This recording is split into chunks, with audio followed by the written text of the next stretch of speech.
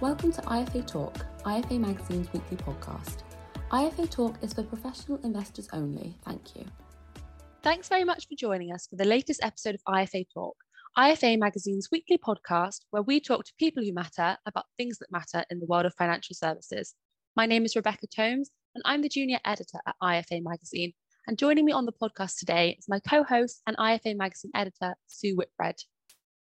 Oh, hi everybody, it's Sue here.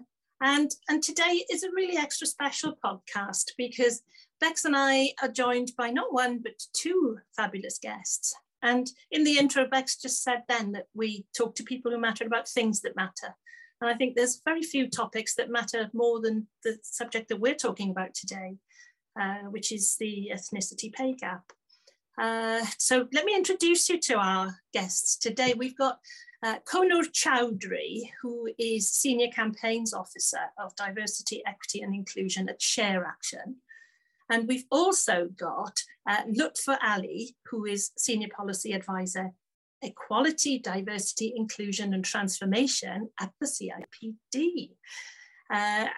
Really, really glad to welcome both of you. And I'm sure that their job titles tell you a little bit about who they are and what they do, but I'm going to ask them to explain and introduce themselves to you. I'll go first then. So I'm Kohinoor. I'm Senior Campaigns Officer for Diversity, Equity and Inclusion at ShareAction.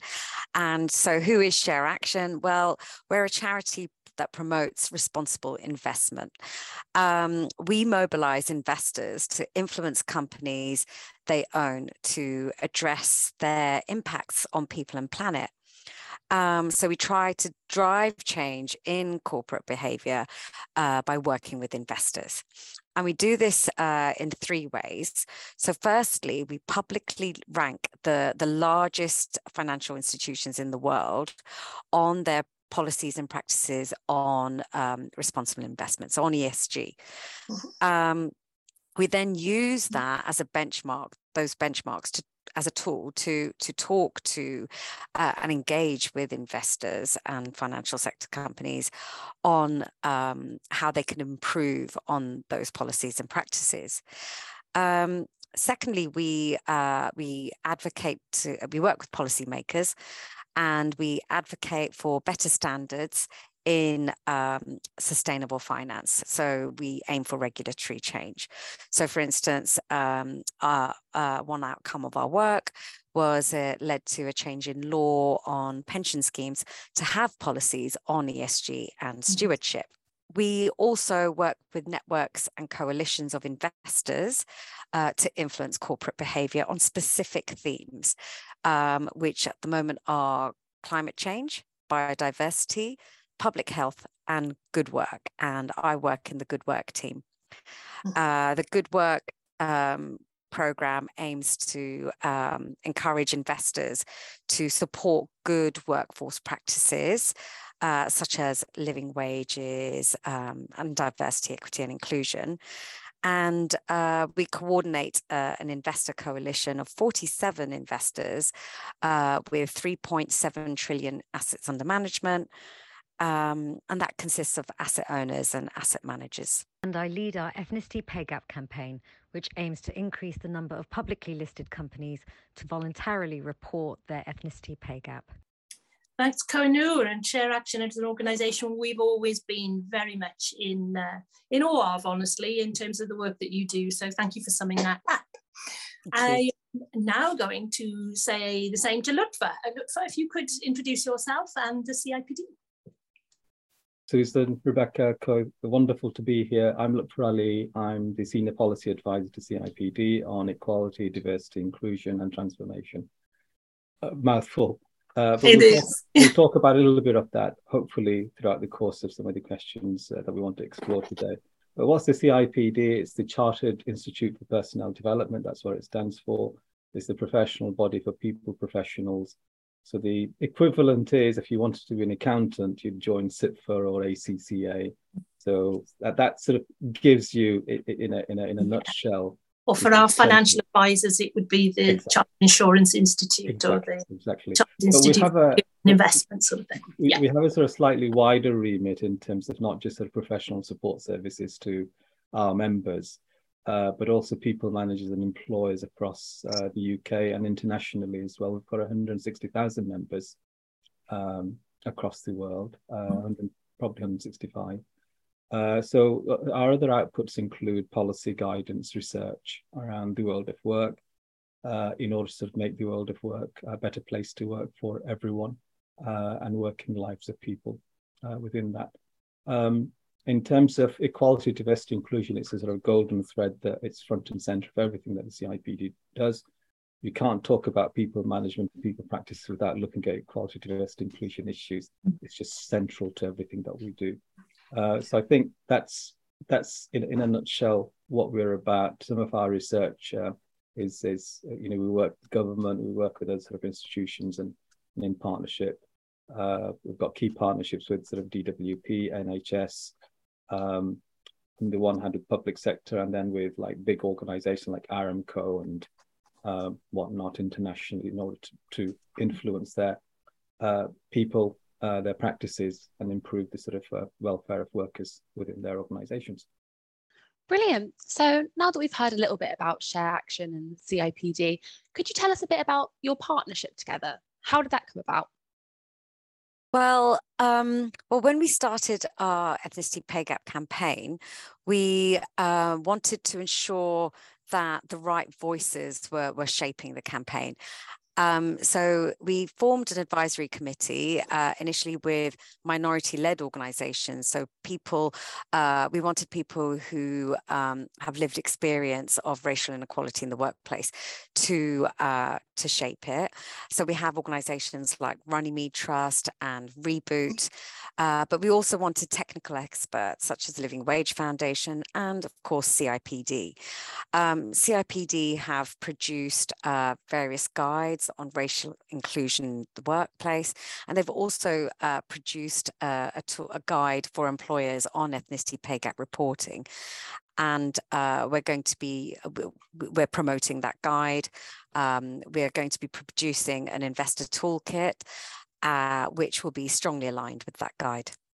That's great, Kohinoor. It all sounds really good, and we'd be very keen to look at the guide and the investor toolkit and see if we can get that out there too. Awesome. Yeah. CIPD's guide is obviously already out there, and our investor toolkit will be published hopefully in April next year. Great. Lovely. Okay. So Lutfur, that takes us over to you quite nicely, I think. I wonder if you could just tell us why the CIPD have been calling for mandatory ethnicity pay gap reporting. Well, I think we need to sort of understand why it's important to do ethnicity pay gap reporting. In its simplest sense, it's the pay differential between Black and ethnic minority workers and white workers. And it's very, very important that people sort of understand that if there is a difference, that's unfair and unjust. Yeah. And if some of the reasons leading to that difference is as a consequence of discrimination, well, that's unlawful. And that needs to be addressed. So in its basic and most simplest sense, that's why we've got this sort of a mandate. Well, for us, we're calling for a mandatory response from organizations and employers to publish their data around this. And by publishing the data, it forces them to look at what the inequalities are, what the issues and challenges are in their organization, and to be able to do something about it. And going back to you again, Kohinoor, could you tell us a bit about why the ShareAction campaign on ethnicity pay gap reporting was launched? Yeah, sure. So, well, with gender pay gap reporting, that was made mandatory in 2017, yet there's no equivalent legislation, as Lutfur's just mentioned, on monitoring pay disparities on the grounds of race and ethnicity. And as, Lutfur has mentioned, ethnicity pay gap reporting is critical in identifying and tackling racial inequality in the workplace. However, only a tiny fraction of FTSE 100 companies are reporting their ethnicity pay gap. Now, ShareAction's goal, one of our goals, is to have an investment system that is diverse and inclusive at all levels. And we believe that's really important because it needs to reflect the society it serves. Currently, it's just predominantly white and male. So we felt that if it is reflecting the society it serves, it's more likely to drive corporate behavior change positively. Now, given the murder of George Floyd, the Black Lives Matter movement, and of course the huge disproportionate impact of COVID-19 on the lives of ethnic minorities, we felt we really need to seize this moment to encourage leadership amongst companies and investors, and report voluntarily. And this should hopefully ultimately show leadership from the government. So ultimately, our campaign is to make it mandatory. That's so great to hear. And as you mentioned with George Floyd and Black Lives Matter, I feel like these big news stories come in and everyone's really affected and it's really horrible. But unfortunately, sometimes then as the news changes, it goes out of the forefront of their mind, essentially. So it's really great that you guys are reminding us and telling investors and companies, we need to help, we need to do something to tackle this problem. Yes, exactly. That the campaign is really to be applauded, Kohinoor, I must say. And it just shows also that the world of investment and financial services are certainly not excluded from this. You know, we really at the hub of it need to make change. So it's really good that you're getting out there and actually leading the way on such an important thing. I wonder if you could explain to listeners what the campaign goals actually are. And I'm also interested to hear what the success has been like so far. How's it been going? So our campaign goal, our overarching goal, is that we want investors and the companies they invest in to report their ethnicity pay gap and develop strategies to address that gap, to ultimately create inclusive and equitable workplaces. And so underneath that, we have three goals. So firstly, around civil society. So we want to empower minority workers and minority-led organizations to have access to engage with our networks of investors and companies, because there is a disconnect. There's, so many there are racial equality organizations that are demanding this, but they don't have that access, that voice to investors and companies. So we want to sort of bridge that gap. Secondly, we want to work with investors. So we want to mobilize investors to actively engage with businesses and policymakers on ethnicity pay gap reporting. And then finally, with policymakers. So we want policymakers to understand that ethnicity pay gap reporting is doable. It is something that companies can achieve.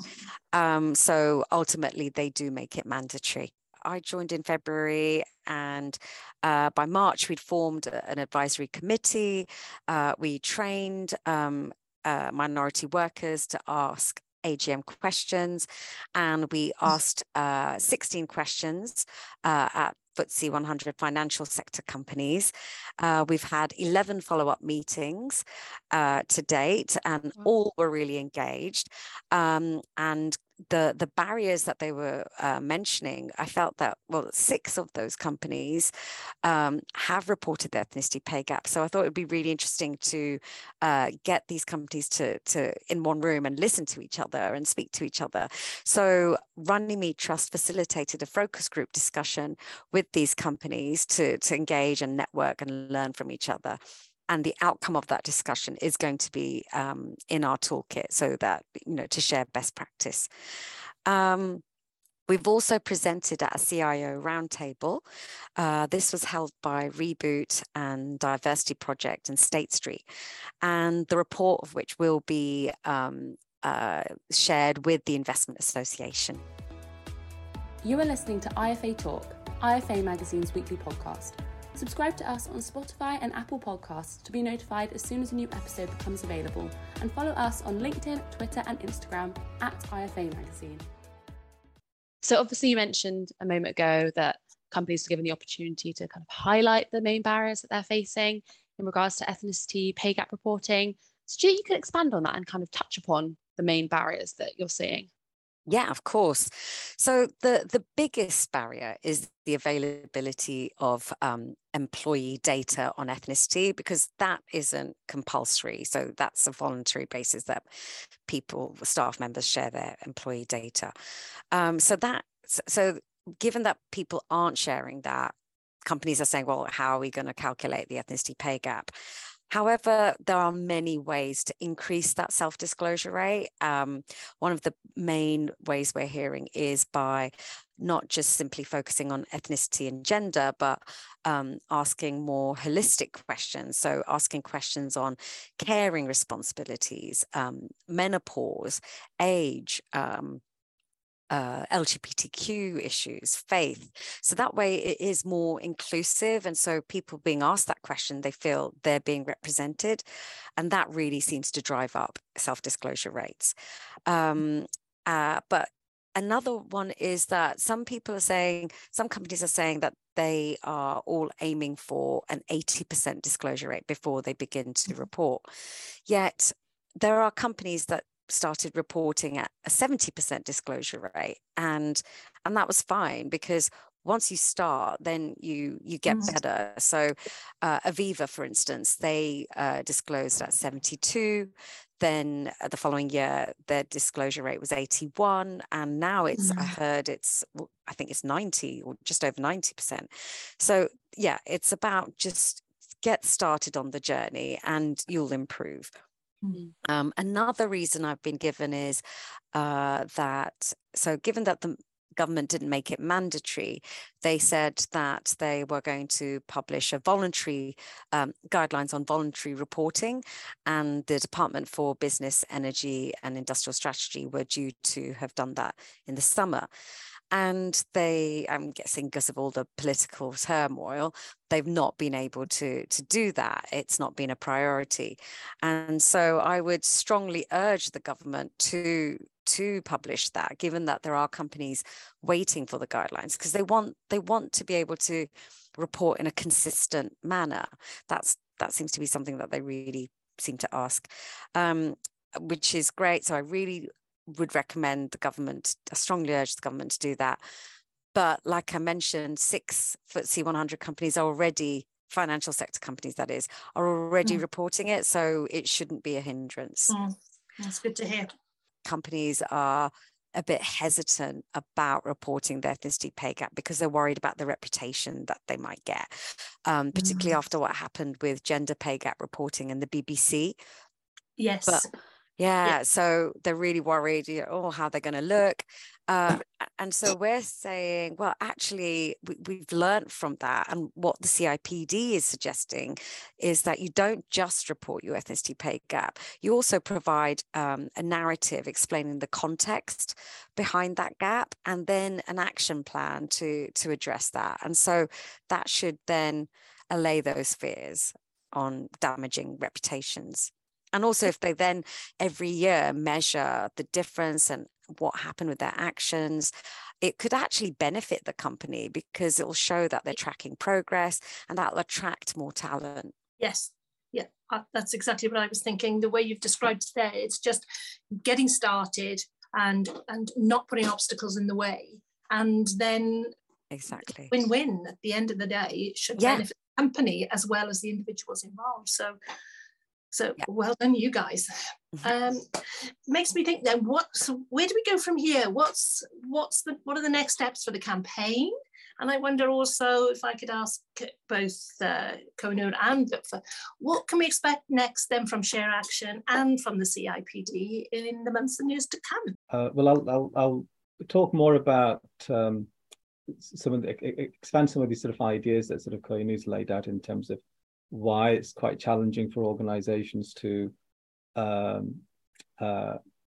collect data and then publish data as well. And one of the areas is about the lack of trust that already Black and minority ethnic staff have in their organizations. And it's really important that the fear factor or the image factor component that is concerning employers and organizations around that, if they look at the future of trends of working patterns and people recruitment practices, there's a war for talent out there at the moment.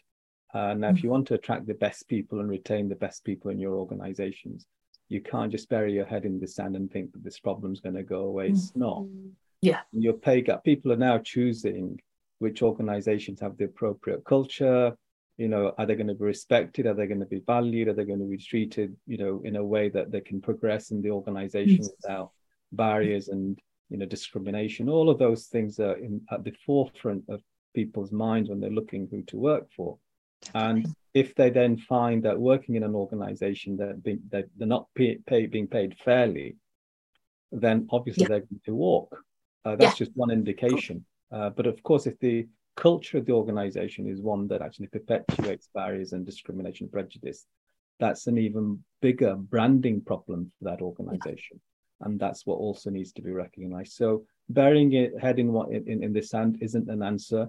You deal, you know, if you're a responsible, mature organization, you deal with the issues and challenges like any other change issue.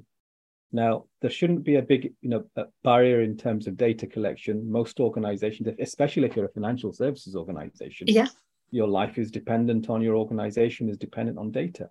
Now, if your workforce data is taken a lesser importance of being, you know, treated as a, you know, tertiary, you know, secondary issue, well, your workforce is the thing that's actually generating the revenue your organization depends on. So therefore, that's very, very important.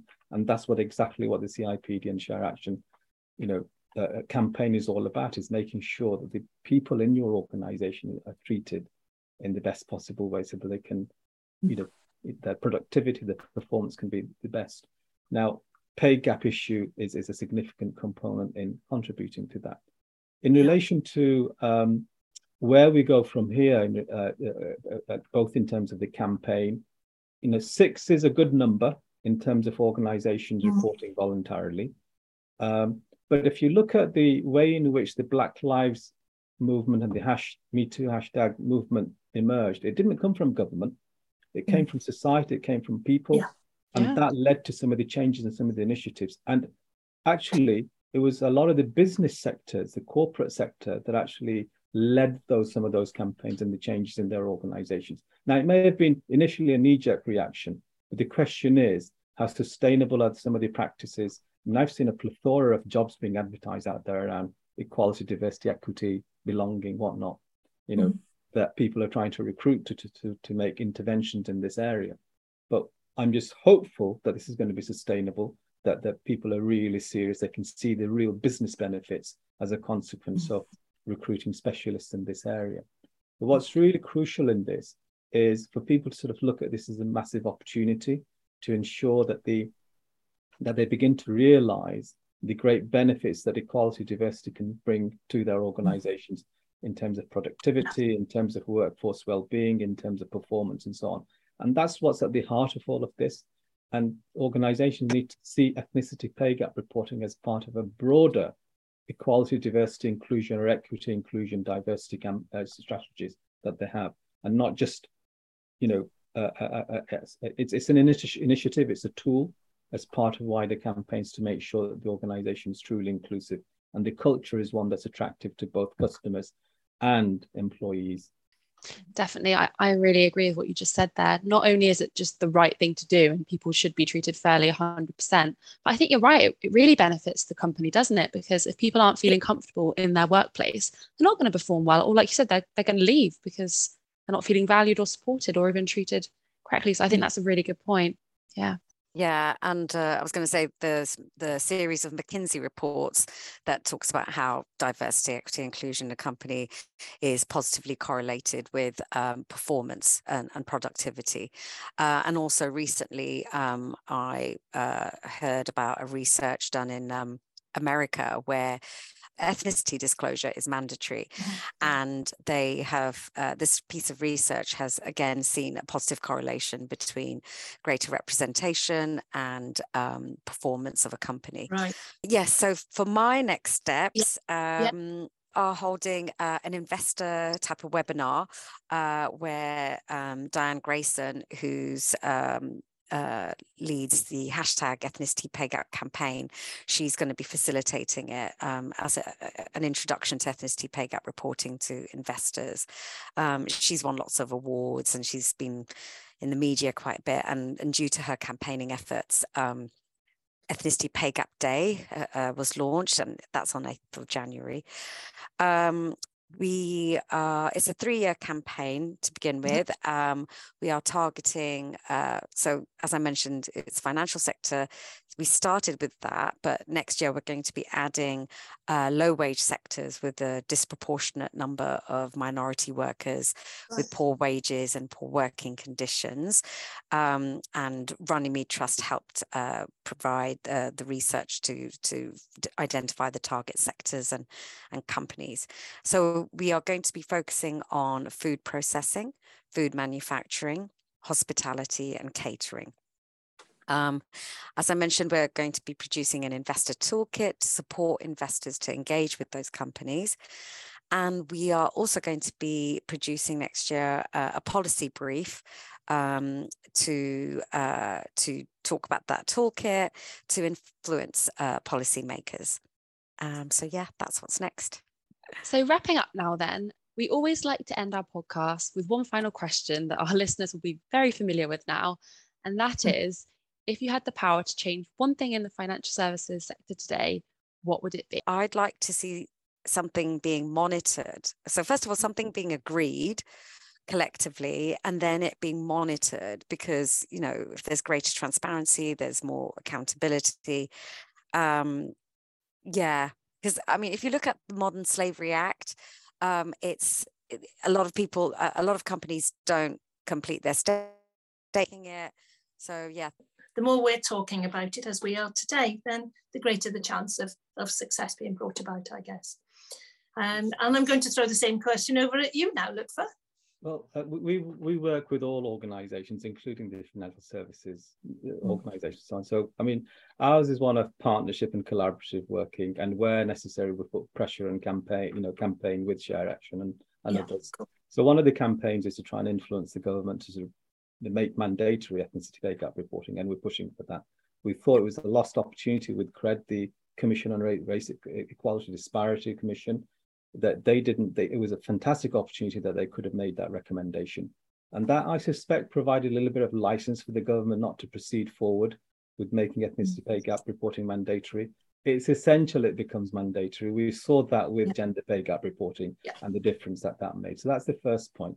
And I think very much like, that the financial service industry should not wait for the government to come up with, mandatory guidance or whatever. On the one hand, the government saying they're going to be producing guidance. Well, why produce guidance if you're not going to make it mandatory? That's just, trying to sort of, enjoy both worlds, and you're not going to have it. You choose one or the other. So that's the thing. We need to sort of put pressure on, and organizations need to come voluntarily. We've got 6, that's great. It's a great building block. But, we need everybody to try and, if you take the legal industry, for instance, a significant number of legal organizations and businesses report ethnicity voluntarily. So they're taking it upon themselves, even though it's making them look bad, because in some instances, about 25%, 30% pay gap in the industry. But they want to do something about it. And the same self-responsibility is vital in terms of an ethical, morally led approach. I would also urge and point to the Financial Conduct Authority to take some responsibility in this area in terms of the regulatory practices. We don't talk about it, but they have influence, and they should make it, one of the elements that they measure and monitor organizations around in terms of equalities data and inequality, disparities and discrimination taking place in organizations. And if that's the case, it's a different angle to approach the same problem with approach. So those are sort of a couple of areas that I focus on. Well, I think the work that you guys are doing will take us closer to achieving those lofty goals that you've just mentioned there. And I sincerely hope that that's what happens, and that it happens soon. And I think to wrap up today, then, we just have to say a big thank you to Kohinoor and to Lutfur for joining us today and sharing that powerful work that's going on. We really do wish you all the best with the campaign, and highlighting the benefits of that broader equity and inclusion culture that you've talked about so eloquently today. And in financial services, isn't it, Bex? We talk about ESG all the time. But what you've highlighted there today puts I think real emphasis on actions and outcomes that affect so many people, but also affect businesses and their success and profitability. So it really is win-win. So please, if there's anything we can do here at IFA Magazine to help raise awareness of this, help bring about this much needed change, then we'd be only too pleased to do so. Thanks, Sue. And I'd just like to add to the listeners out there, if you're investors, please, please, please encourage the companies that you're investing in to start reporting their ethnicity pay gap. Thank you. IFA Talk is for investment professionals only. All material has been carefully checked for accuracy, but no responsibility can be accepted for inaccuracies. Wherever appropriate, independent research and wherever necessary, legal advice should be sought before acting on any information contained in this podcast. And value of investments and income from them can go down as well as up. You may not get back the amount you originally invested.